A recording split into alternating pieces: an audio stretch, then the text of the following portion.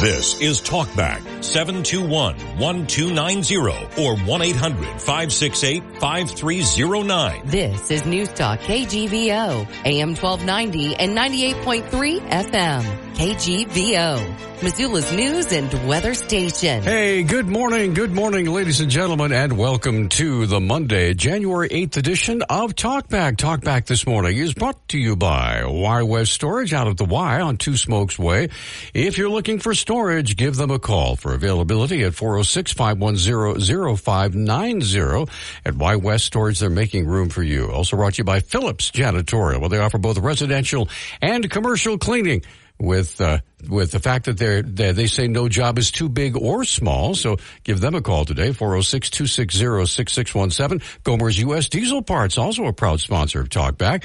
No matter how cold it's going to get, and it will get cold this week, trust me, they have everything you need to make sure your rig starts every morning. Gomer's U.S. Diesel Parts and Service, Palmer and West Broadway. And also brought to you by Harrington Surgical Supply. Appointments are preferred for mastectomy fittings and custom compressions, but walk-ins are welcome. The views and opinions expressed on Talkback are not those of the staff, management, or advertisers. Well, welcome everybody to an hour of open phones on Talkback. It is Monday, January 8th. Nick Christensen over there. Good morning, Mr. Nick. Good morning. And I hear the sad tinge in your voice. Yeah. Yeah. We all know why. Yeah, I know. We entered with high hopes. Yes. And I noted that as the game went on, as we got into the second half, the camera angles only featured the part of the stadium with Jackrabbit fans. Did you notice that? Yeah, well, and it didn't help, too, because, like, the stadium was split up, obviously, two sides. It was, like, a bunch of maroon on one side, bunch of SDSU on the other side, but the game camera was always facing the blue side. So it just looked like there was a sea of blue there, no Grizz fans, unless something good happened for the Grizz. Then they'd pan to our crowd and you'd see, we actually have fans there. But they were loud, I will say. I mean, I could tell when the game was still close and we were on defense and they could get loud. They got loud. So did SDSU. I was surprised. I mean, both crowds definitely gave it their all. So, and I also noted the public address announcer, because I would notice things like that. Mm-hmm. He made an effort to put forward what we do. It was a first down 4, and then the crowd would say Montana. So that was good. Didn't get to do that a lot, did we? No, we didn't. I did not notice that, so there you go. I was too riled up during the game to even notice that was going on. I was listening. Anyway, now I understand the team flew back last night, right? I think so. Yeah. And so all our best to Coach Houck and every single member of the Grizzly football team. You guys, what a fabulous storybook season. So many amazing games, amazing finishes, nothing to hang your head about. I'll tell you what, let's hit the ground running and go for next year. Yeah, keep it going. Yeah, I was saying it after the game, and I think I said it a little bit when we were talking Friday, but just that, no one will be able to take away the memories that were made during the playoffs, being in the stands with friends and family and those 2 amazing overtime games. Right. I've never witnessed 2 games that awesome in person, coming down to it. Everybody's cheering and there's tears flowing. And I mean, so yes, we didn't win. We took second, but I'll have those memories forever. So it was a good season. You bet. Sure. You bet. And congratulations to South Dakota State. They played a magnificent game. We had them stymied a little bit there in the first half, but they found their footing and off they went. So. Yep. Couldn't catch up. Hopping all over the place. Okay. Anyway. But that being said, we're up against our first break. Heavy sigh. Give us a call, whatever's on your mind this morning. It's open phones from now until 9 o'clock. And then we have one of our favorite guests, Dr. Rob Natelson. Professor Rob Natelson will be joining us from the Independence Institute. And that's in Denver. And he's already sent me some advance articles to look over about President Trump and former President Trump and his effort to try to run again and the efforts being put in his way. So some very scholarly articles that he wrote on that. So we'll talk with him about that. But we want to talk to you right now about whatever might be on your mind this morning. You want to talk about the game? You want to talk about the season? You want to talk about anything that's going on in your world? Give us a call at 721-1290 or 1-800-568-5309. Back with more of Talk Back right after this. Dennis Bragg with the latest forecast from the Town Square Weather Center. Winter storm warnings and watches posted across much of western Montana as we brace for the arrival of a significant winter storm.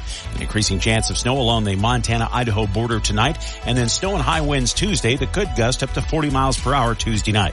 More snow on Wednesday and colder with lows dropping into the teens. 0.5 inch to 1 inch accumulations in the valleys, but a foot or more in the mountain passes, so plan your travel accordingly. Okay, we are back on Talkback. 721-1290 is our number, and we would love to hear from you, whatever might be on your mind. It's open phones for another 45 minutes. So if you want to get in the queue, anything on your mind, give us a call. By the way, as most people that know me, know I am not a big fan of snow. I never have been. I have, I was born in Hawaii, for crying out loud. So, I'm living here in Montana, and my wife was born here in Missoula. She loves the snow. My kids love the snow. They love to ski and all that kind of stuff. And so I got to tell you, I was, looking at all that's happened over the last few weeks. No snow on the roadways. So in some ways I was kind of going, yeah, but as we go further on through the winter and listening to the excellent reporting of Dennis Bragg and others who have talked with the Weather Bureau people, and not only that, but the fire prognosticators as we, go through this winter, we depend on that snow to not only moisturize and keep everything safe. However, we also depend on that snow to fill up the rivers and the lakes. And the lakes. And kidding the lakes. Me? After last year's debacle with, Flathead Lake. Them leaving the dam open a little longer, whatever ended up happening. Yeah. Lake season was cut way short last year, which obviously cost the state some money. And so, I hope they're thinking, about that as well too, because if that water doesn't come, they better not let too much of it out. So, I don't know. Well, we'll see. And not only that, but the fire season could be brutal, and we don't want that either. So, all right. We have folks on the line right now. We appreciate that. Let's get Roy on the line first. Good morning, Roy. Welcome to Talkback. Happy Monday to you. Thank you. Glad you guys are back.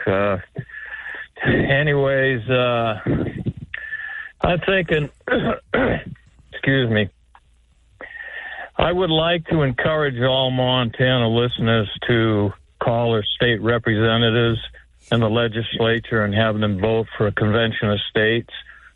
It's the only way we're going to get a balanced budget amendment. It's the only way we're going to stop the overreach of the federal government into the states. There's a lot of things that need to be done. I just like to encourage our listeners to join the other states that have joined the Convention of States. The only people that seem to be against Convention of States are people that are ignorant what it's about. They're feeding off the government. That means government contractors and anybody that's feeding off the government, and the Marxists and the socialists. If the founders were alive today, they'd be voting for a convention of states. And I just encourage Montanans to call the legislature and have them vote so that Montana can join the other, I believe, 19 or 20 states that have joined. And I guess that's it. Hope everybody has a wonderful Monday. Sounds like a storm's coming in. I better get back to my little house on the mountains. Well, now, Roy, let me ask you, what specific topic would you like that Convention of States to cover? Well, there's probably 4 or 5. I agree with them all except one. They want public land to return to the states. I think public land ought to stay public because if it returns to the states, there's a chance that it would be sold to real estate developers and all that. If it's public land, you got more heads thinking about it from all the different states before anything like that happens. Everything else I agree with. A balanced budget amendment, limiting the authority of the federal government in interfering in states' rights. I've got a list of it. I'm a volunteer for Convention of States, but I don't have my list with me right now. But they all make sense. And Mark Levin, who I consider our modern day Patrick Henry, lays it out pretty good. And I think you're going to have Ron Natelson on today. Is he going to be on today? He's going to be on today from 9 to 10. Yes, sir. Well, Ron will give you a rundown. You bet. Of all the amendments you want to put forth. Sir, thanks so much for the call. We appreciate it. Have a great day. Yeah, you guys too. Thank you, boy. Hey, let's get Len up next. Len, good morning. You're on Talkback, sir. What's on your mind? Yeah, good morning. Come on, snow. Yeah, you bet. Hey, there's one thing really bothering me, and I've seen it on TV. I see it half a dozen times. The United States flag being flown from an Israeli tank. I object to that. That's baloney. And the Israeli flag is up there with the flag of the United States between Biden. They just had Austin on there, the U.S. flag on his right, and the Israeli flag on the left.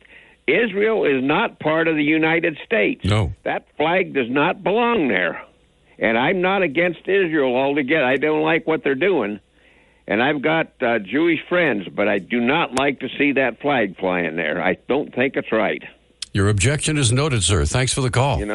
Appreciate it. Appreciate it, Len. Thanks for the call. We're going to take a quick break, get Christy on the line. Several other phone lines are open, by the way. It's 721-1290 or 1-800-568-5309. We're coming right back after this quick timeout, and it's open phones all the way until 9 o'clock. In Missoula, are you looking for more in this world? Are you ready for something bigger? Then we are looking for you. The big-hearted, the bold, the messy and the gutsy. The teachers, the growers, the builders, the skilled, the sharers, the change makers. We need you. We are the Peace Corps. In more than 60 countries, we go all in and all out. We are volunteers, partners, communities, working together, living together, bringing our experience, passion, and joy to building a better world together. From tackling climate change in Mexico to keeping kids healthy in Kenya, from sustainable farming in the Philippines to education in Kosovo. We learn more, give more, share freely, and serve boldly. Are you ready to tackle the tough stuff? To go the distance to make a difference? Then we have a place where you belong. Join us at peacecorps.gov. For over a century, AM radio has evolved to meet the needs of our community. More than 80 million listeners depend on AM radio each month. It's also the backbone of the emergency alert system, keeping us safe in dangerous times. A new bill in Congress would ensure this free, reliable service remains in cars. Text AM to 52886 and tell Congress to support the AM radio for every vehicle act. Message and data rates may apply. You may receive up to 4 messages a month, and you may text STOP to stop. This message furnished by the National Association of Broadcasters. Children are the greatest joy and our best hope for a better future. Friends, they are the future. But did you know that millions of kids are facing hunger every day? Food is not just food. It's energy, health, confidence, hope, and even love. Yes, love. Thank you! Learn more about how No Kid Hungry is helping end child hunger in America at helpnokidhungry.org. Are you prepared for an emergency or disaster? Because it's not a matter of if, but when. Don't find yourself saying, I'll trust water bottles and a flashlight to save the day, but I'll be proved wrong. With a tornado approaching, I'll realize that I lack a wheelchair-accessible shelter. When the floodwaters rise, I'll be up in the attic with 20 cans of beans. It's a recipe for disaster. Let's prepare so we all have a better story to tell. Get started at ready.gov/older adults. Brought to you by FEMA and the Ad Council. Hey, you guys are hitting it out of the park this morning. A lot of the phone lines are full right now. Let's get right back to open phones with Christy. Thanks for holding, first of all. Christy, what's on your mind? Hey, I just had a couple quick stories about things we were talking about last week. Okay. One is a ritual I do for every game. About 25 years ago, my ex-husband gave me this little stuffed Monty doll that he used to dance. I say he has arthritis now. But when you flip the switch on, he plays Cotton Eye Joe. So he sits with me on the He's really great. Cool. He sits with me on the coffee table or the bar, wherever we're at.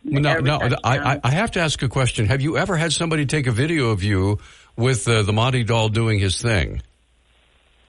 I haven't. You should do that and send it. Yeah, you should do that and send it to us. And maybe for the next game, we'll give it to Ace, and he might use it. Hey, that's great. I will do it for the first time next season. You bet. Go ahead. Sorry. Oh, goodness. Oh, no problem. And anyway, my other story was about Don Reed. Back in the late 80s, I was a student at the U, and I worked for the University Center Food Service. And we didn't start school back then until mid-September. We were on quarters. So when the guys came in August for football practice, they had to eat.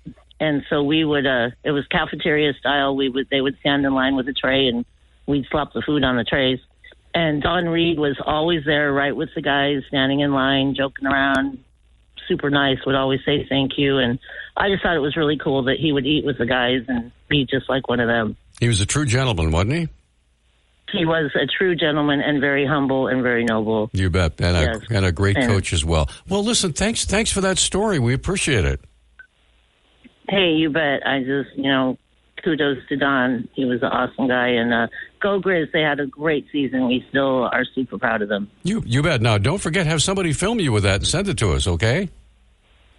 We'll do it late August next year. You got it. Sounds good. Thanks for the call. Hey. All right, Jerry's up next. Jerry, good morning. You're on Talkback. Hi. Hey, good morning. Thank you for taking my call. Down here, we're in sunny Arizona where it's only 31 degrees this morning. Oh, wow. Okay. But I wanted to go back to Friday, too, and one person I didn't hear mentioned was Harley Lewis. Harley Lewis was the athletic director when we first started the stadium project, and I think that's the way that I kind of got into the project, because I worked for several years with Harley on the timing equipment out at the track and for running track, and there were a lot of circumstances out there where we had to make close calls on who was across the finish line, because it was all camera operated, not computer driven. So I remember Harley, and you remember when we started the stadium, there were grass on each end of the thing. There were grass berms that people used to sit on. Correct. And then it was expanded four times that I worked on, with about 5,000 each, and the stadium now holds, I think it's about 26,000 plus. And the stadium yesterday that we were looking at that was full only hold 20,000. So that's a good comparison with our venue and what the Grizzlies went through. And I'm still kind of down in the dumps about that whole issue, but so is a lot of people. So I just wanted to mention Harley because he was really active as an athletic director. He ran track for the university and is involved in all kinds of Missoula issues. So thank you for the call. You bet, and thanks for bringing that up. We appreciate you're a voice of history for us. We appreciate it, Jerry. Thank you. All right, Elena is waiting next. By the way, the phone lines are open again, 721-1290 if you want to get through for open phones, whatever might be on your mind. Elena, go ahead. It's all yours. Happy New Year. Same to you, ma'am.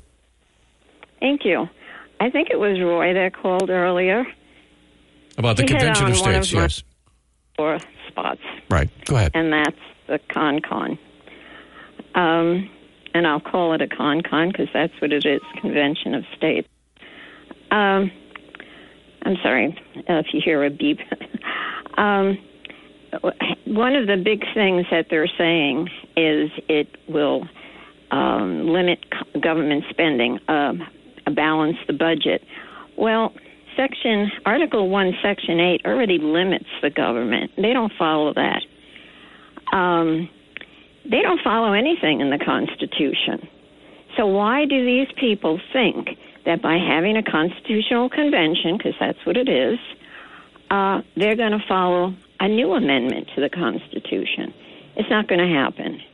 And Rob Natelson, we go back years on this, and he always laughs when I call because he knows what I'm going to talk about and if I'm pro or against. And I think he's sort of like changing his mind because keep in mind also, we don't trust our government right now. We don't trust our so-called public servants, state or congressional. So why should we trust them doing a constitutional convention? All right. Thank you. Have a great day. Elena, thanks for the call. We appreciate it. All right, we have, tell you what, let's take our break right now. I want to give Scott plenty of time to make his point and not cut him off. We're like 30 seconds away from a break, so we'll just do that right now. 721-1290 is our number. Whatever might be on your mind, we still have another half hour of open phones. So if you've got something you want to talk about, you want people to know about, give us a call. It's 721-1290. We're coming back right after this. Bad decisions. Dennis Bragg with the latest forecast from the Town Square Weather Center. Winter storm warnings and watches posted across much of western Montana as we brace for the arrival of a significant winter storm. An increasing chance of snow along the Montana-Idaho border tonight, and then snow and high winds Tuesday that could gust up to 40 miles per hour Tuesday night. More snow on Wednesday and colder with lows dropping into the teens. 1/2 inch to 1 inch accumulations in the valleys, but a foot or more in the mountain passes, so plan your travel accordingly.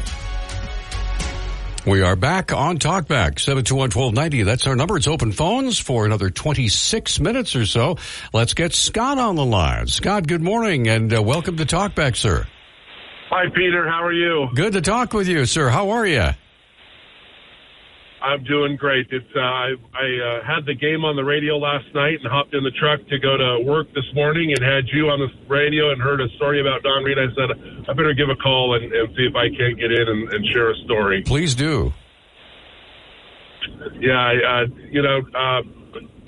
Don and his staff recruited me out of Oregon. And I had a couple options, and my recruiting trip was the turning point in really my career, I think. Just his care for me and my family, and I knew that was going to be a good place to get an education, and it turned out to be a lot more than that. And the story that I remembered yesterday is when we were practicing on the River Bowl, Coach Reed would get a yard of topsoil every year delivered to the River Bowl, and he would spend most of practice with a shovel filling in holes in the River Bowl so that kids wouldn't get their ankles turned. Wow. And it speaks to his servant leadership. He didn't demand that some GA or some groundskeeper or hack or stack to come out there. He just rolled up his sleeves and did that. And, one of the things that in my coaching career and leadership, empowering others to do great things, he was that for his coaching staff. I really believe that, he gave them the autonomy and the power to coach the kids the way that they thought was the best way. And he kind of got out of the way. He knew everything that was going on, but also allowed his coaches to do their thing. I've had a lot of good coaches in my career, and Don is Coach Reed is the most influential, impactful coach that I ever had in the 20-plus years of playing the game. And I love him dearly. I love his family, Lois and Bruce and the whole crew mean a whole lot to me, and prayers to that family, and I know that the game didn't turn out the way us Grizz fans wanted it to yesterday. But looking back at that game, the margin of error between excellence and really, really good is so. I mean, there was 2 or 3 opportunities in that game where had things happened slightly different. There's a good possibility of Grizz coming out with a win. And so the final score isn't indicative of how close I think that game was. And I'm really proud of what they did throughout the year. A chance to follow them pretty closely this year and watch the game in person, the semifinal game in person against South Dakota State or North Dakota State, and just really proud of Coach Houck and what they've put together today and how they've developed that program. I think it's overlooked now, is just trying to find the best kids to put on the field, and the idea of developing a program and growing over a season. At the FBS level, it's not really allowed. You either go undefeated and and go to a minor bowl game, or don't go undefeated and go to a minor bowl game, or you go undefeated and try to slug it out for 1 or 2 games. And you know what Bobby was able to accomplish with this group and how they developed over is phenomenal and really special season for them. So congratulations to them. And not only that, how they coalesced during that playoff run. You could see them. They were already a tight knit group, but they became, you know, they were a family. They were brothers. I mean, it was absolutely, you know, beautiful to watch. Yep, it really was. Really was, Peter. Thanks so much for letting me share this morning. I don't get a chance to listen to you guys very often, and it was just kind of fortuitous that I heard you on the radio on my way into work. Well, Scott Gregg, it's always a pleasure to speak with you. And by the way, your daughter's doing a wonderful job at our church, so thank you.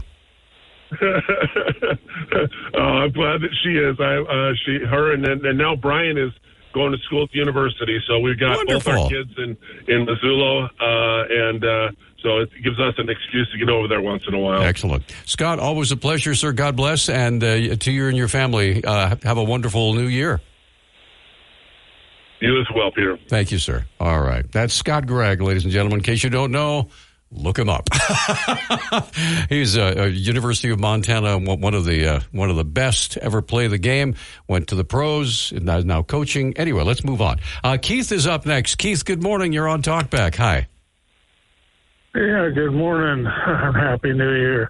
I was seeing if you could maybe elaborate a little bit. You mentioned earlier about coming from Hawaii.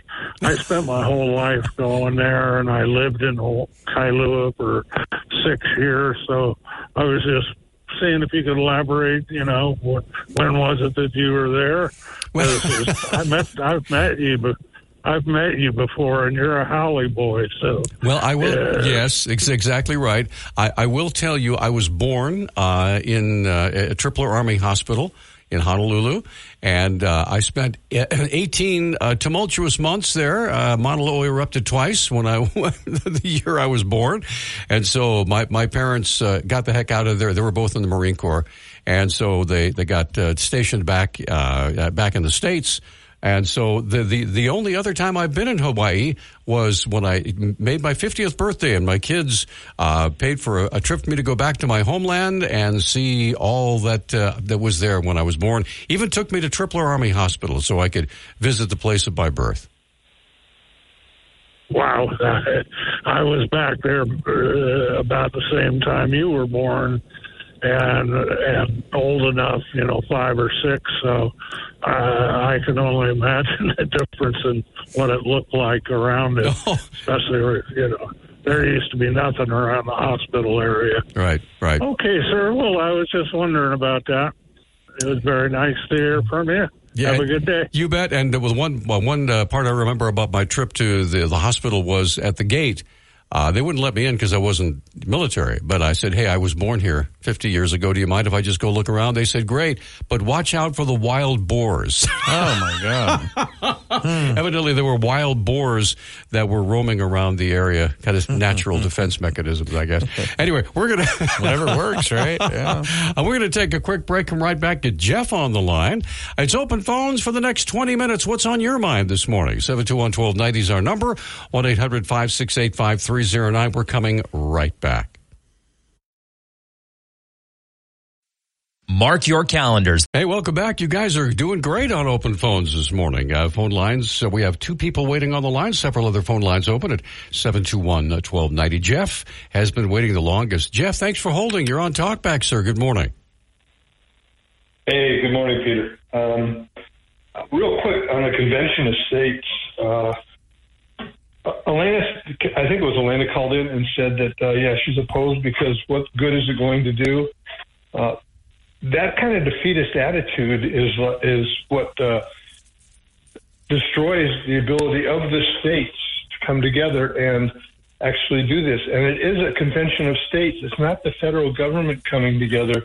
Congress has some administrative functions around it, but Congress doesn't dictate the terms. The states do.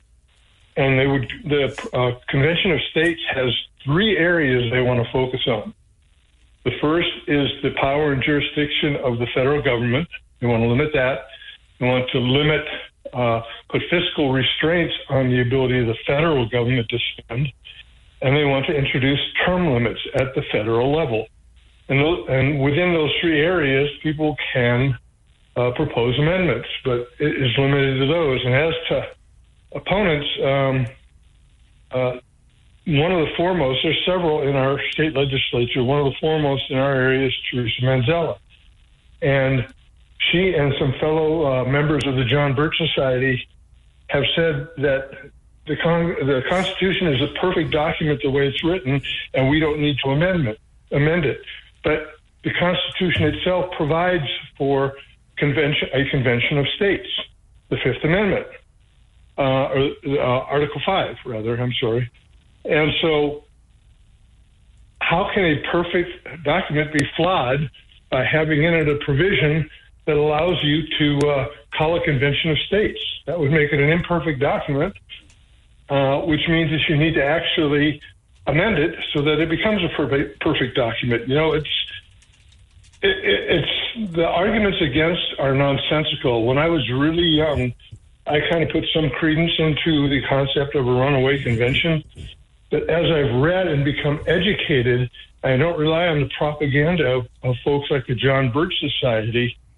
That's when you understand that not only is it necessary, not only is it a good way, right now it's the only way. We've tried for decades to do it through representation, and that has not worked.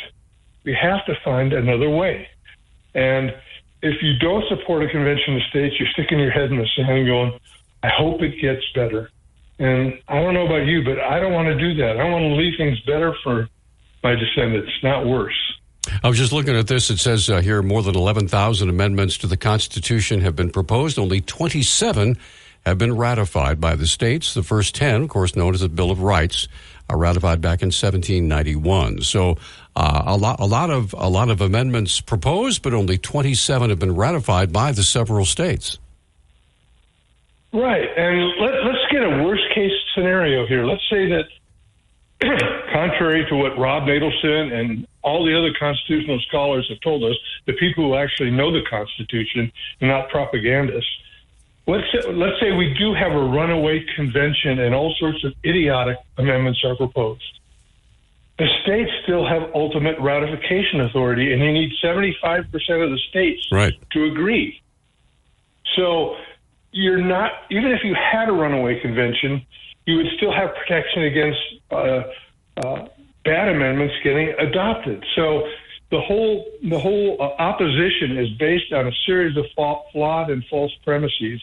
And it frustrates me to no end that we have representatives who are supposed to represent us and supposed to know about the Constitution, and they fall for it's either they fall for propaganda or they actually do believe it. They're either ignorant or it's malevolent, and either one is dangerous to us.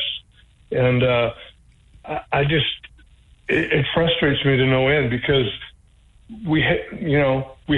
many of us feel that we have to do something. And in my mind, this is the best something to do. And Mark Levin, Rob Natelson, like I said, a whole host of constitutional scholars. I would defy the opposition to a convention of states to find one constitutional scholar who actually opposes it. Because once you become knowledgeable, you can't. Jeff, thanks for the call, sir. Appreciate it. Thank you. You bet. Thank you. Let's get Skip on the line now. Skip, good morning. Thanks for holding. You're on Talkback. By the way, all the other phone lines are open now. If you have something you want to say, you've got about 12 minutes or so to give us a call at 721-1290. Skip, go ahead. What's on your mind, sir? All right. Thank you, Peter. And I'm sorry about your team losing this weekend. If nothing else, they made it to the championship again.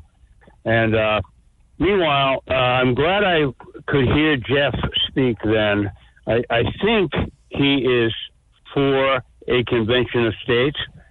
I'm wanted to weed through that. However, when Rob comes on, I'll be taking all of my blood tests at my oncologist this morning. I can't even call and ask him a question. Bummer. But I wanted to see if if someone, maybe Jeff, could even ask him, the state, for instance, that Rob lives in, Colorado, has just dealt with the lawsuit to the state and then the Supreme Court having to do with putting Trump on the ballot or not.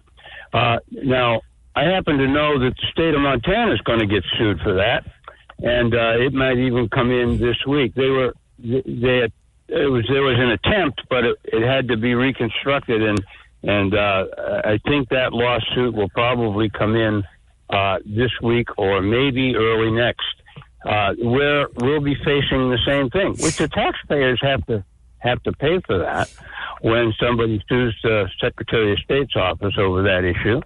And if Rob knows how they handle that, I'd appreciate. Maybe I'll be out of the doctor by then, but I doubt it. Well, I will tell you this, Skip, just real quick. I will tell you this, that Rob has sent me a couple of articles talking about what he wants to address, and that's exactly the points he wants to talk about today. So even if you can't listen in, it will be on our podcast. You can listen to it later. Thank you. And by the way, when it comes to that convention of states, I do believe, and Rob would know better than probably anybody, if you had gone to any of his interactive lecture halls when he was on tour, there are some actual laws in place that don't let that convention get off track. And I mean, I'd love to believe that that's the way it would be, and to address the points that Jeff, in fact, brought up. And so if he could just readdress that and do like a cliff notes on what happens at a convention of states as far as having to stay on track, that would be so wonderful. And thank you, sir, for taking the call. And I just wanted to point that out. I appreciate Jeff's both sides of the coin there, because we definitely have a problem, I think, with what I call fracturing from especially the John Birch Society. I'll leave it there, and people can noodle that. Thank you, sir. Bye-bye. Thanks for the call. We appreciate it. We'll definitely pass that message along to Rob Natelson, who will be our guest, by the way, in the 9 o'clock hour from the Independence Institute in Denver. So you have a question? By the way, open phones will continue. We're going to take a break here. Open phones still for another 8 minutes. So if there's something on your mind you want to talk about, then others to talk about and hear what you have to say, give us a call, 721-1290, back after this. Works better when the microphone is in the on position. Announcing 101. Anyway, welcome everybody. Welcome back. We have exactly 4 minutes left in our open phones time. We've had a lot of interesting calls so far this morning. 721-1290. That's the number if you want to jump in there with something that might be on your mind that is not necessarily germane. I used a big word, to our conversation coming up. I didn't mean German either. Coming up with Rob Natelson. He's going to be with us from 9 until 10 this morning. And, of course, he's with the Independence Institute. And he did send me a couple of articles about what he's been working on, specifically about former President Trump and the efforts to try to keep him off the presidential ballot that have been made by Colorado, and I think Maine is another one that has tried. And so we'll see what happens because they're claiming that he is an insurrectionist, and although he's never been charged or convicted of being an insurrectionist, so that doesn't seem to matter. Anyway, we're going to talk with Rob about that. Anyway, 721-1290 is our number. What is on your mind this morning? Now, of course, we just had a huge football game yesterday that was very disappointing for Grizz fans. But again, we just want to say thank you to Coach Houck, all the coaches, all the young men, all the support staff, everybody who contributed to a magical 12-1. So I make that a 12-2 season, right? Mm-hmm. Yeah, 12-2 season, with only one loss during the regular season. And then after that loss, the Grizzlies bounced back big time and went undefeated throughout the end of the season. So, anyway, a lot of very, very good things happened during that season. And so, we're all hoping that, as the year goes forward, and all the recruiting that is going on, I remember my wife and I were talking about this during the game, and the fact that whenever the University of Montana would be promoted, they'd have one of those magnificent panoramic views of the mountains and the river running through it, and the campus itself. That has got to be an amazing recruiting tool, I would think, especially with a nationwide, sometimes a worldwide audience. Yeah, but I mean, yes, you're right. But I was super disappointed with the pregame, because there was no pregame on ABC. I mean, they had a pregame show, but all they talked about yesterday morning before the game started was the national championship game. Right. They hardly didn't even talk about ours. And then you get to halftime of our game, they don't even talk about our game. They're talking about previewing the national championship game, the big game tonight. Right. And so I kind of made that gripe when we were talking Friday with the guys, but you know, I really wish the game would have been on Saturday, not competing with NFL Sunday, because, you know, I just don't know how many eyes really were on our game yesterday. Obviously, you know, any is great, but I just feel like that was kind of a missed opportunity. And I know sometimes they have the game on Fridays as well. But yeah, I don't know. It just seemed like it was an afterthought to people that weren't Grizz fans and weren't SDSU fans on Sunday, and yeah, I don't know. It was just I was looking forward to kind of getting a lot of, you know, Missoula attention, at least in the pregame show, and yeah, they didn't really cover anything. So well, anyway, I'm just looking here. The FCS championship has usually been played at 11 a.m. Central Time on Saturdays, but last year and this year it was at 1 p.m. On ABC due to ABC having an open window. Last year's game drew 1.07 million viewers, down from 1.32 million the year prior when it was Saturday on ESPN2. So they don't have the exact number of viewers for the game from yesterday, at least not yet. I just Googled it. So if Google doesn't know, then nobody knows. Well, anyway. last year was a big game because it was, you know, North Dakota State versus South Dakota State, and the juggernaut that is NDSU. But yeah, anyway, we're out of time. At the top of the hour, it'll be Rob Natelson from the Independence Institute. We will talk to you then.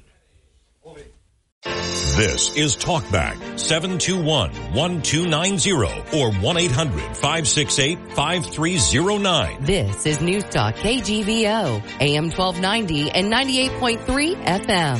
KGVO, Missoula's news and weather station. Hey, welcome back, everybody. It's the Monday edition of Talkback. Hour number 2 underway right now, brought to you this morning by Harrington Surgical Supply. Their mission remains the same, to restore confidence and comfort into your daily life. Also brought to you by Gomer's U.S. Diesel Parts. No matter how cold it's going to get, they have everything you need to make sure your rig starts every time, located at Palmer and West Broadway. That's Gomer's U.S. Diesel Parts. Y West Storage, out at the Y on Two Smokes Way. Everybody needs storage. You want to find out pricing and availability? Here is the number, because they're making room for you, 406-510-0590. And also by Phillips Janitorial for residential and commercial cleaning with 100% satisfaction guarantee. No job too big or small. 406-260-6617. The views and opinions expressed on Talkback are not those of the staff, management, or advertisers. Hey, welcome back. It's good to have you along on Talkback. Nick Christensen right over there with his fingers poised over the phone bank, waiting to take your phone calls at 721-1290. Joining us on the phone right now is Rob Natelson from the Independence Institute. Rob, it's good to have you, sir. How are you? I'm great, and very much looking forward to coming to Montana on Wednesday morning if the weather holds. Big if, however. Yeah, it's going to get cold. Not a whole lot of snow, but it is going to be cold for the remainder of the week. So, yeah, I've got to drive through Wyoming and into Billings, and we'll see what it's like in the eastern part of the state. Then proceeding on to Helena and Bozeman. Excellent. All right. Well, it's good to have you on the radio right now. I know there are some things you want to, there are already a couple of folks waiting to visit with you on the phone, but I know you like to set the table first with some things that you have been working on, and thank you for letting us know ahead of time. Well, I don't want to keep those folks holding, so I'll make this very, very brief. The Epic Times published the first in a multi-part series based upon our research into the war powers that states have and in particular the ability of states to respond to illegal immigration. As you know, there was a Montana Supreme Court opinion that struck down a voter initiative that attempted to deal with the immigration issue. There are state officials in places like Arizona and Texas are trying to deal with the flood of illegal immigration with the one hand while dealing with lawsuits from the Biden administration on the other hand.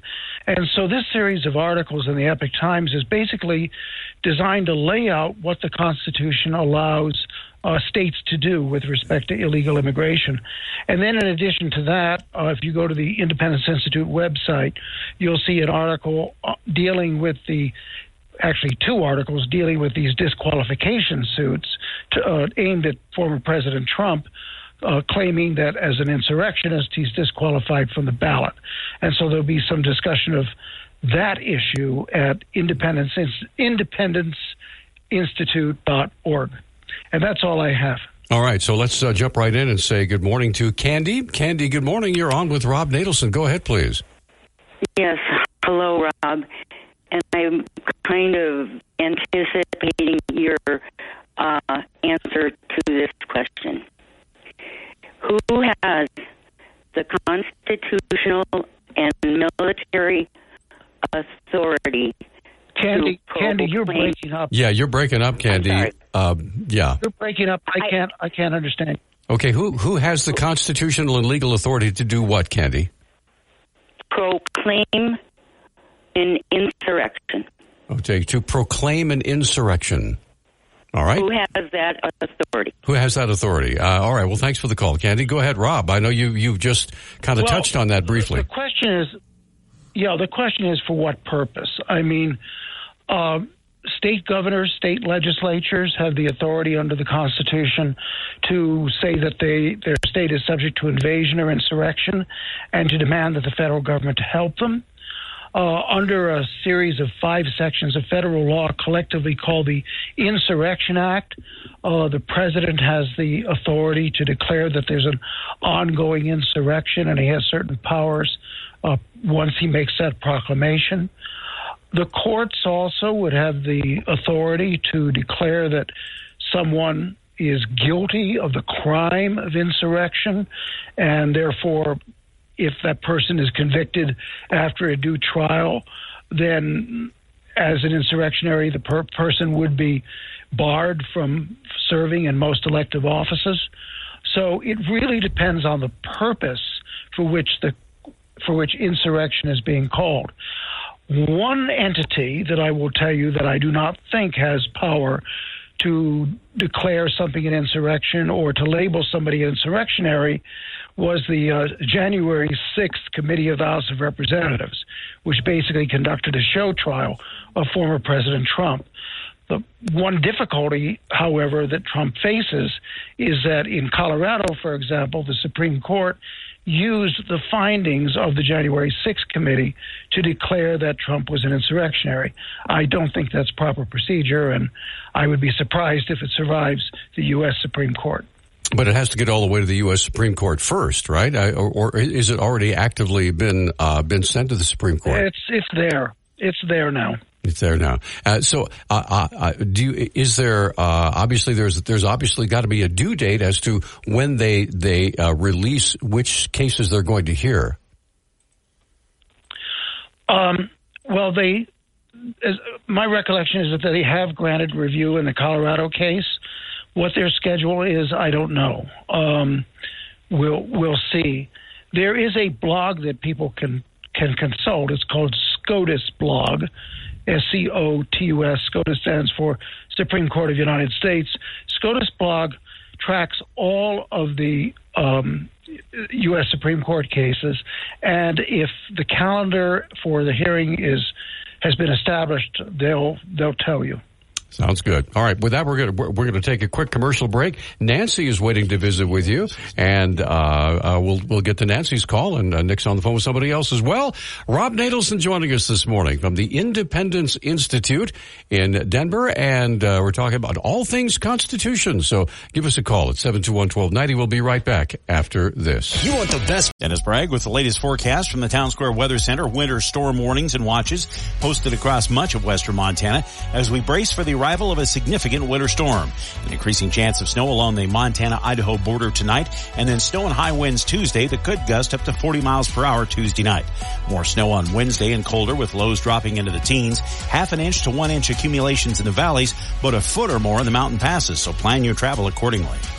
Hey, we're back on Talkback. Rob Natelson joining us from the Independence Institute. We have Nancy, Tyler, Harry, and Catherine all waiting to visit with you, Rob. But you were able to find out more about the U.S. Supreme Court and what they plan to do with the Trump issue.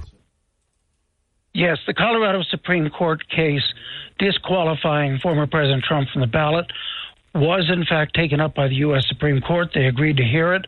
That was just Friday, this past Friday. And they've scheduled oral argument for Thursday, February 8. Now, the reason that's so important is that Super Tuesday is on March 5. And so it's important that people know whether or not Trump is going to be on the ballot. My understanding is that the Colorado Supreme Court opinion and also the opinion of the chief election officer in Maine came too late, actually, to remove him from the ballot. But for purposes going forward, we need a Supreme Court decision on this issue. All right, let's move along. Let's get Nancy on the line. She's been waiting the longest. Nancy, good morning. You're on with Rob Natelson. Go ahead, please. Hey, good morning and happiness to everybody in 2024. Okay, Rob, I want to go back in time. I want to go back to the 2020 election, which I am convinced was stolen.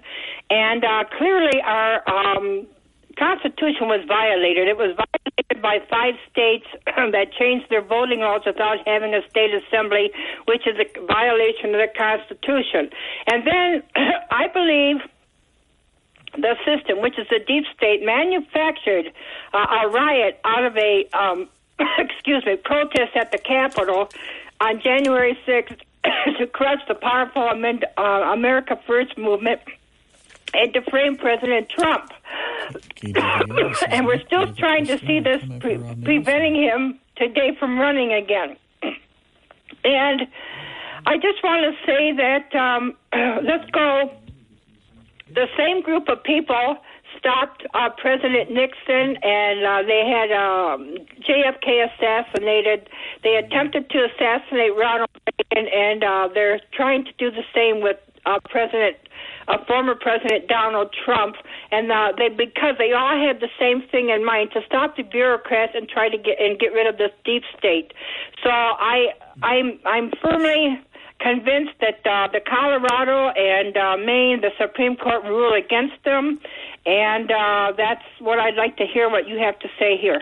All right, thanks for the call. All right, kind of everything from soup to nuts there, Rob. Go ahead. Well, I'm not going to comment on all of that. I do think the odds are that the U.S. Supreme Court will reverse the Colorado Supreme Court. I think there are 2 possible bases, at least, for doing so. I think the more likely one is a violation of due process. In the January 6th hearing, as in the 2 impeachment trials, there were violations of very fundamental due process rights to the former president. In the case of the January 6th hearings, he was really not permitted to have counsel there. All of the people on the committee had previously voted for his conviction on impeachment of the same charges. Evidence was clearly tampered, manipulated in order to communicate the message that there was an insurrection and that President Trump was at the bottom of it. The problem with the Colorado Supreme Court opinion and, frankly, the Colorado trial court opinion is that they both reached the conclusion that there was an insurrection and that President Trump was at the bottom of it, largely based upon stuff that came out of the January 6th committee. Well, I don't think the material that came out of the January 6th committee belongs in any court hearing. First is hearsay, okay?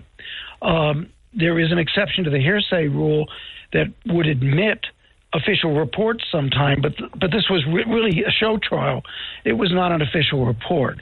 So I think the most likely resolution by the U.S. Supreme Court would be to say this is not adequate due process. He's never been charged with insurrection, much less convicted of insurrection.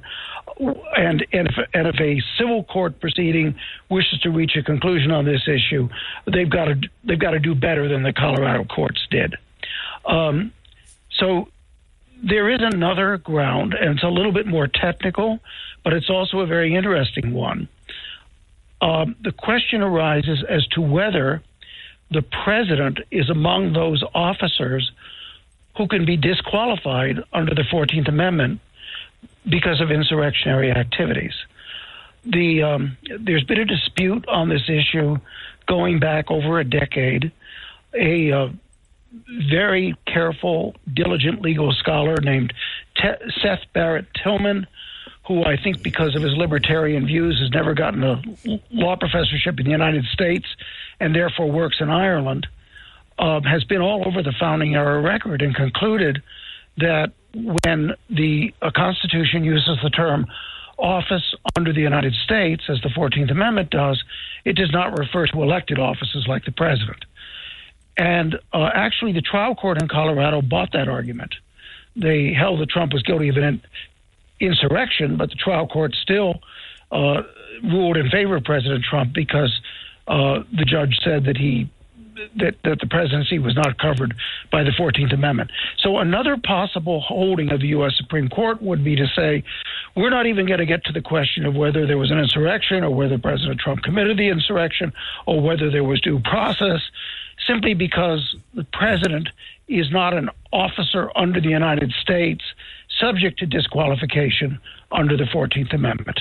So that's another possible route for them to go. Okay, with that, we're up against another break, so we still have Tyler, Harry, Catherine, Roy, and Cody who want to get together with you, Rob. So we're going to come right back with more of Talkback right after this. Like most back. Okay, we're back on Talkback. 721-1290 is our number. Rob Natelson joining us on the phone right now, and from the Independence Institute. And Tyler has been waiting the longest. Tyler, good morning. What's on your mind, sir? Hi, Rob. Hi, Tyler. I wanted to ask you, do you know Mark Levin?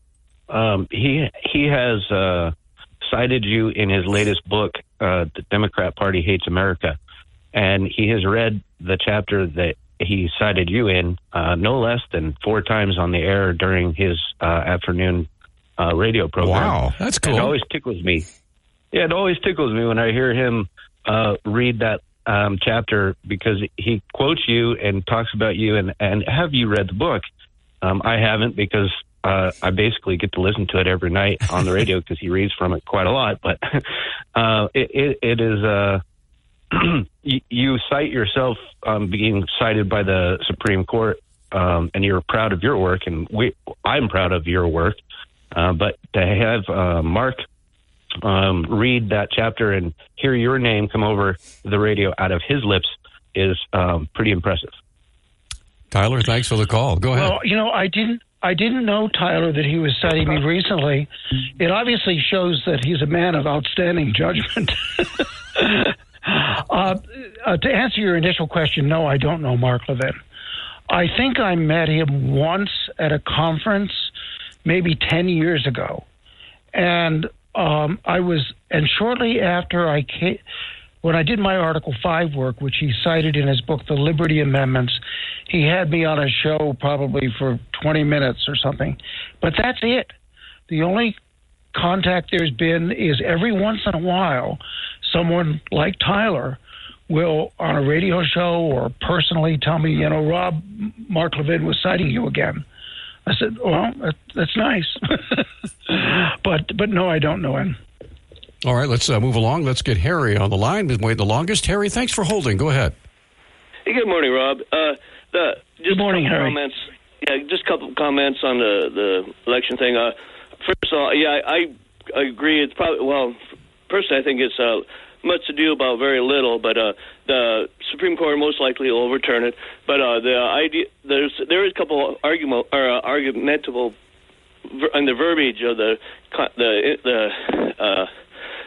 Constitution itself. It says engages, it doesn't say convicted of. And also there's a thing about giving support and comfort or aid and comfort to them. But those are, I can see where it could be arguable. But also I think they, was it New Hampshire or one of those states over there has removed Biden from their thing. I believe that's what I heard.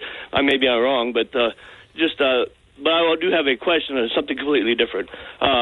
When states can withdraw people's rights, I mean, like say a felony, someone who's convicted of felony can't vote or can't own guns. But I'm wondering, where in the Constitution does it draw the lines? Because could the state say, well, you got 2 misdemeanors, we will take some rights away from you, or is there something that draws the line, or is that just something that is just sort of agreed with, that that states can take away rights to individuals? Okay, thanks for the call, Harry. Yeah, as usual, Harry has a good call. Basically, Harry, what a state can do to you is governed largely by the Due Process Clause of the 14th Amendment. That requires the state to give you due process before it takes away life, liberty, or property. Due process traditionally simply meant that the state has to follow the established procedures. So if there's a provision for trial by jury, then the state has to give you trial by jury. The U.S. Supreme Court has interpreted it in a broader way, and part of the broader way is to say that for felony convictions, for example, you must have a jury trial. It must be unanimous. The verdict must be unanimous. You must have the right to counsel. If counsel is not affordable, then you have to be given counsel free. There are a whole list of these criteria that the U.S. Supreme Court has written into the Due Process Clause. Now, you referred earlier, and I can understand where a listener might not have understood where you were taking this. You referred earlier to Section 3 of the 14th Amendment, and that is the section under which authorities in Colorado and Maine have removed President Trump from the ballot. And I'm going to read part of this section, okay, so that people can hear it. It says, no person shall be a senator or representative in Congress or elector of president and vice president or hold any office, civil or military, under the United States or under any state. Okay, so it's any person who, no person shall be a senator, representative, presidential elector, or hold an office under the United States or under any state, who, having previously taken an oath, and it goes on to say an oath of fidelity to the Constitution, then who shall have engaged in insurrection or rebellion against the United States or given aid or comfort to the enemies thereof. Now, this was targeted at the former Confederates who served, say, in the U.S. Senate, served in the U.S. Congress, took an oath of fealty, of loyalty to the United States, and then broke into rebellion. And so this has the effect was designed to exclude them. And then the last sentence of this is Congress may, by a vote of 2/3 of each house, remove such disability. So the question arises, what's really necessary for it to be determined that someone is guilty of insurrection? Well, I think the answer to that comes from the same amendment, the 14th Amendment, which guarantees life, liberty, and property, that they cannot be taken without due process of law. So the same amendment which allows rights to be suspended in case of insurrection requires due process. And I think the most likely ground on which the U.S. Supreme Court may reverse the Colorado Supreme Court is that there simply was not adequate due process given to the former president in this case. Okay, with that, we're up against a break. 721-1290 is our number. Still have lots of folks waiting to visit with Rob Natelson. Catherine, Roy, Candy, and Jeff, we're going to come right back after this. Okay, welcome back to Talk Back. Rob Natelson, our guest from the Independence Institute. And I know, Rob, real quickly, you wanted to address, before we get to our next caller, the incidents that occurred in a Senate hearing with the various major universities that have come out with anti-Semitic policies. And I know you wanted to address that. Well, the triggering event here was the widespread support for Hamas and for extermination of the Jews in the wake of the October 7 atrocities. That is to say, the support on university campuses. And then you had the very lukewarm testimony by the presidents of 3 leading universities who shuffled around as to whether calling for genocide would violate university policies. You know, of course, that if someone had called for genocide of all gays, that person would have been out in no time.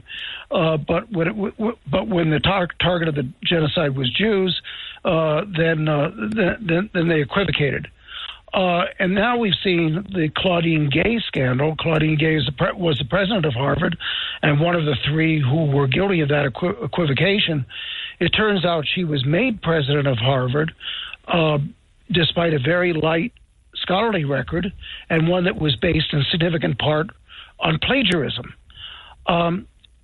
So this illustrates the kind of double standard. I mean, those who have been around for a long time may recall that despite the fact that I had published extensively in constitutional law, there was an effort to deny me the right to teach constitutional law at the University of Montana, apparently because I was a conservative. But it also goes in the opposite direction. You get people like Claudine Gay who check the appropriate boxes, and she gets to be elevated to the very top of the academic profession despite lack of credentials. Many other examples pop to mind. Elizabeth Warren, who lied year after year after year about being an American Indian, had a mediocre scholarly record, and yet she wound up at Harvard Law School, which gave her a platform to the U.S. Senate. Ward Churchill, who also pretended to be an Indian, became a tenured professor at the University of Colorado. And eventually, too late, it was discovered that he also had engaged in widespread cheating and plagiarism. So you see what's going on in the universities. You see real scholars being suppressed or driven out. I mentioned, beside myself, I mentioned Teth Barrett Tillman earlier in this broadcast, and you see these phony people being elevated to the very top of the profession. And that tells you a lot about the quality of the work that's coming out of the universities right now, unfortunately. All right, let's get back to our callers, and we appreciate their patience. Catherine, good morning. You're on with Rob Natelson. Go ahead, please. Yeah, good morning. There was an interesting article the other day in the New York Post by Jonathan Turley. And in addition to attempts to bar Trump from the ballot, there's a new filing in Pennsylvania by John, Gene Stilp. He seeks to bar Representative Scott Perry from the ballot because Scott Perry supports Trump. And there are also other attempts on state levels to bar people from ballots who are supporters of Trump. And I'm kind of wondering how on earth is it that when somebody has not been charged with a crime, that they are being attempted to disqualify them, because nobody's been charged with insurrection. Trump has certainly not been charged with insurrection. So could you talk about that a little bit, please? All right. Thanks for the call, Catherine. Sure. First, Catherine, let me give you another example. John Eastman. John Eastman was a nationally known constitutional scholar. He was the dean of the Chapman Law School in California. But he advised President Trump during the days in which the 2020 election was being contested. And so he's now the subject of disbarment procedures in California. what is going on is that we've got a very significant number of people in the United States, unfortunately, who reject traditional American ideals of law, the rule of law, fair play, freedom. It's really a totalitarian movement.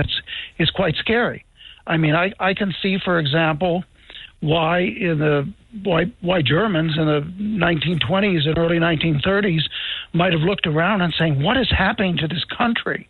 You know, Germany had been a civilized country, one of the most in the world, and suddenly they see this rise of this horrible totalitarianism in their midst. It's scary. And every American who loves freedom, Western civilization, the American way of life has to be focused on dealing with this virus before it fatally infects our country. All right, let's get another call in before we have to take a break. I believe Roy is next. Roy, good morning. You're on Talkback with Rob. Go ahead. Yeah, good morning, Peter and Rob. Rob, glad you're back and hear the voice of reason. I would like to see The Road to Serfdom, the great book by Frederick Hayek, become required reading in all high schools and especially colleges. My opinion, we've been on the road to serfdom for quite a while. Elena brought up a good point about the federal government. And that's what I was talking about. I believe we got a pretty good state government here in Montana. That if we amend the Constitution through a convention of states, then they won't obey it anyways. I thought of that quite a bit myself before I decided to volunteer for convention of states.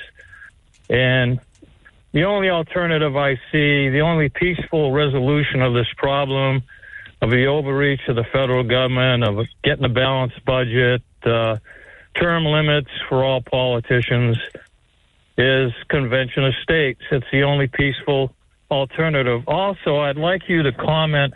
I don't have my book with me now. I just remember a few offhand. But the amendments that the Convention of States are proposing for the Constitution. And I'll just leave it at that and listen to you. Thank you. Thanks for the call, Roy. And Rob, tell you what, we're up against a break. I want to give you plenty of time to make your response to Roy's question. We'll come back with that. We also have Candy and Jeff and several phone lines open. If you have a question or a comment for Rob Natelson from the Independence Institute, get in the queue. We'll get you on maybe sometime before 10 o'clock. Hey, we're back on Talkback, and we are privileged to have with us Rob Natelson from the Independence Institute, Professor Rob Natelson. And let's get right back to the phones. Didn't we have a question? Oh, yes, before? I'm sorry. We have a question before you. I'm sorry. I'm jumping the gun. Go ahead, Rob. Yeah, the question pertains to the Convention of States movement and to the argument that if we amend the Constitution, the amendments wouldn't be followed. The big problem with that argument is that it does not have any historical validity. In other words, experience disproves it. If you think back at the various amendments that have been passed, all of them, except arguably the Ninth Amendment, still have some effect today. Well, the 18th Amendment doesn't because that was prohibition and that was repealed. But they also all have effect today. The Convention of States wants three kinds of amendments: amendments limiting the size and scope of the federal government, amendments limiting the fiscal powers of the federal government, the financial powers, and then term limits. And you think of term limits, for example. That's nothing new. We have term limits in most states now. And we term limited the President of the United States by the 22nd Amendment, passed back in 1951. There's been no attempt to break that amendment. It's been followed consistently. Once in a while, somebody will say, oh, gee, wouldn't it be nice if Ronald Reagan could run for a third term or Barack Obama could run for a third term? But the fact is, the amendment's there, and it works. It works. And so it is, I agree, it is the most promising peaceful solution that we have for turning things around. Is it perfect? No. Nothing's perfect, but it's sure a whole lot better than what we've got now. Okay. Let's get Candy back on. Hopefully we've got the phone problem solved with her. Candy, go ahead. You're back on with Rob. Okay. Isn't it true that Abraham Lincoln proclaimed an insurrection at the onset or somewhere in the Civil War, and that would follow my question about who can proclaim an insurrection. And my question is, did Donald Trump proclaim an insurrection according to the Constitution and military law? Okay, thanks for the call. Okay, Candy, as I explained a few minutes ago, who proclaims insurrection depends upon the purposes for which that proclamation is being applied, right? In the case of Abraham Lincoln, my recollection is that federal law gave him the authority to proclaim an insurrection and therefore to trigger the powers of the president, such as the power to take care that the laws be faithfully executed. That's one use of proclaiming an insurrection. On the other hand, the governor of a state could proclaim an insurrection. The legislature of a state could petition Congress and is given this explicit power by the Constitution to do so. The legislature of a state can go to Congress and say, we're facing insurrection, help us. That's a kind of proclamation of insurrection. And then, for determining whether somebody has engaged in insurrection, in my view, that could be determined by the courts. There is a crime of insurrection for which somebody can be prosecuted and convicted, even without a presidential proclamation. What my question is by federal law, did Donald Trump proclaim an insurrection? Not to my knowledge. So he's not an insurrectionist because it would be against him. He was the sitting president, and he didn't claim it. So Candy, I don't think, Candy, I don't think he's an insurrectionary either. But there has to be a proclamation made by the president for insurrection. I don't understand. Candy, look. Thanks, Candy. Let me be clear. I don't think he was an insurrectionary. But on the other hand, you don't have to have a presidential proclamation for somebody to be declared an insurrectionary. It can happen through a court. It could happen, as I explained, through state proclamations. It can happen in a number of different ways. It simply does not depend upon the president declaring an insurrection, because if it did, then the president could never be an insurrectionary, because he would simply say, well, I didn't declare an insurrection, and therefore I could do whatever I wanted, and it wasn't an insurrection. All right, let's get another call in. This is Jeff. Jeff, good morning. Welcome back. You're on Talk Back with Rob. Hey, good morning. Good to talk to you again, Rob.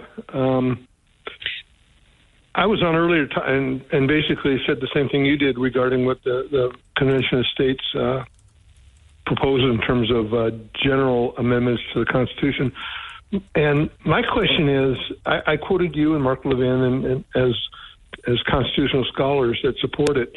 Are there any well-established constitutional scholars that don't support a Convention of States based on their understanding of the Constitution? Because it seems to me it's all people like the John Birch Society and other folks who misread the Constitution who say that it's a danger versus people who have actually bothered to study it. And one of those is a state senator here, I can't remember his name, but who introduced the Convention of States here. He was against it, and then he studied it and said, I was wrong. It doesn't advocate anything that I thought was going to happen. So, actually, I'll admit I was wrong too. I mean, at one time I thought it was a constitutional convention.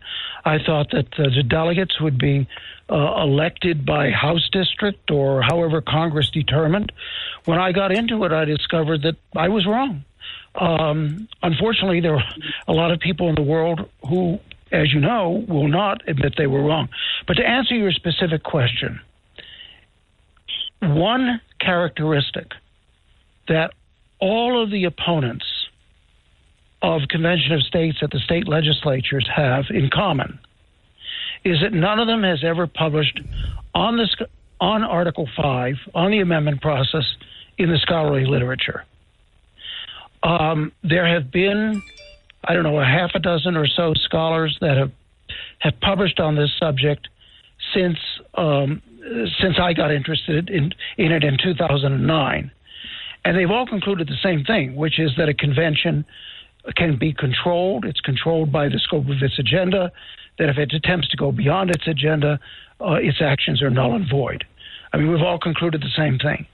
So when somebody stands up before a legislative committee and says, I'm a constitutional expert, or I'm a recognized constitutional scholar, and I oppose Convention of States, the first thing that should be asked of that person is, could you give us a list of publications, preferably peer-reviewed publications in this area? And what you will find invariably is they have none. All right. We're up against a break with that. We have Marilyn and Emmett both waiting to visit with you. We have a 1-minute timeout coming up. Rob's only with us for 8 more minutes. So if you have a question or comment for Rob Natelson from the Independence Institute, now's the time to pick up the phone. Give us a call, 721-1290, back in 60 seconds. On Talkback, Rob Natelson from the Independence Institute back with us. And let's get Marilyn. She's been waiting the longest. Marilyn, good morning. You're on with Rob. Go ahead, please. Good morning. So I would like to I would like to turn our attention to the southern border, or the border we used to have before it was invaded and allowed to be invaded by this regime that is in Washington, D.C. right now. A while back, I asked you about treason, and I believe, I looked at, violation of one's allegiance to one's country. I totally see this as a violation of this regime to our country. I mean, the drug cartels, the sex trafficking, the unvetted people that are coming in that are no doubt terrorists, the voting that they're hoping to get out of this to change the election, the overwhelming of our system, our cultural change. I mean, this is very important. So other people, we're supposed to make sure that other people can keep their culture from way back, but we're not allowed to keep ours. No, we're white people, and being a white person is so horrendous these days, according to the communists that are running our country. But so at what point is the head of our country declared treasonous, guilty of treason? There's a lot more people than me calling for it these days. It's not just me. So, Rob, what's your definition of, what would it take? What would it take? What would it take for somebody, a leader of our country, who's allowing our border to be open the way it is, and all these things, these repercussions, these consequences that are going to happen, and everybody wants to ignore, apparently, to be considered treasonous? All right, Marilyn, thanks for the call. Rob, go ahead. Well, it's not my definition of treason. The Constitution limits the definition of treason. When a little explanation here, or background. The founders were all originally citizens of the British Empire. And so they were very familiar with British history. And part of that history was the use of treason charges to attack political enemies. So you'd bring up a political enemy on a broad, undefined treason charge, or you might even change the treason definition, and then you wind up getting your political enemy drawn and quartered, or perhaps hanged if the enemy was lucky. So the founders were determined to limit treason very strictly, and they used language which was taken from an Old English statute that essentially means, it's not obvious when you read it, but what it means is that somebody cannot be convicted of treason unless he's actively helping the enemy in open hostilities against the United States. So if there is a military invasion, not any kind of invasion, but a military invasion of the United States by armies, and you're part of that invasion, then you're a traitor. Or if you actively aid that invasion, you're a traitor. So they narrowed the definition of treason in that way to prevent it being used for example, prevent it being used against the January 6th defendants or anyone else who was politically unpopular. That having been said, I agree with you, Marilyn. There is a gross breach of trust going on, and that's why I'll circle back, as Jen Psaki used to say, I'll circle back to what I mentioned earlier in this in this broadcast, and that is the article that my co-author and I did on the ability of states to respond to invasion themselves, and the series of articles which began today in the Epoch Times listing what states that have been invaded by illegal migrants can do, even without the permission of the federal government. All right, we have time for one more quick call. Emmett is up next. Emmett, you only got a minute or so. What's on your mind? Thanks for taking my call. Well, it is about Donald Trump. I agree with you on this whole thing about, was he an insurrectionist? I don't believe he was. I didn't like Joe Biden's dark speech. The whole thing has been political. But some things are being raised about Donald Trump that are disturbing, perhaps unconstitutional, that he's saying that he wants to be a dictator from day one. Joe Biden alleged, and I don't know where he got this source, that Donald Trump wants federal troops, Army troops, on our streets under the Insurrection Act. Can you speak to this? Do you know anything about this, or are these just wild claims? Okay. Because I don't know the constitutionality of having armed troops on our streets. We're running out of time. I'll go ahead and let him answer that. Thanks for the call. Go ahead, Rob. Yeah, no way to answer it in the time available. If you go to independenceinstitute.org, you'll see I have an article on what President Trump could do under the Insurrection Act. It's not as broad as he thinks it is. And that's frankly one of the reasons I've always been a little bit skeptical of Donald Trump. I don't think he fully understands legal and constitutional limits the way some of the other candidates do. So I would refer you to that article. All right. Now we have about a minute left, so if you could give us some information about how we can read more of your work and find out more about what you do. Well, of course, on both BarnesandNoble.com and Amazon.com, there is my book, The Original Constitution, what it actually said and meant. You can read my stuff on an approximately weekly basis in the Epoch Times. 7 days after an article was published in the Epoch Times, however, and even more immediately after it's published anywhere else, it is posted on independenceinstitute.org. So if you're curious as to what President Trump said about the Insurrection Act and what he could or couldn't do under the Insurrection Act, you go to independenceinstitute.org, and the article is there under the Constitution tab. So there's also a bibliography there of scholarly articles that you can download if you are really into this stuff. Sounds good. Rob, as always, a fountain of information. We look forward to our next visit, sir. I look forward to it as well, and I look forward to being in Montana on Wednesday. You bet. Thank you, sir. All right, that's Rob Natelson from the Independence Institute. What's coming up on tomorrow's fabulous show, Mr. Nick? From 8 to 9, we'll do open phones again for an hour, and then we have the Mansfield Center from 9 to 10. We're going to talk with Bill Russo. He's the Assistant Secretary of State in the Bureau of Global Public Affairs. So Dina Mansour will be with us to talk with Bill. All right. Have a great day, everybody. Watch out. Winter's coming, so get prepared. We'll see you tomorrow morning at 6 with Ace on Montana Morning.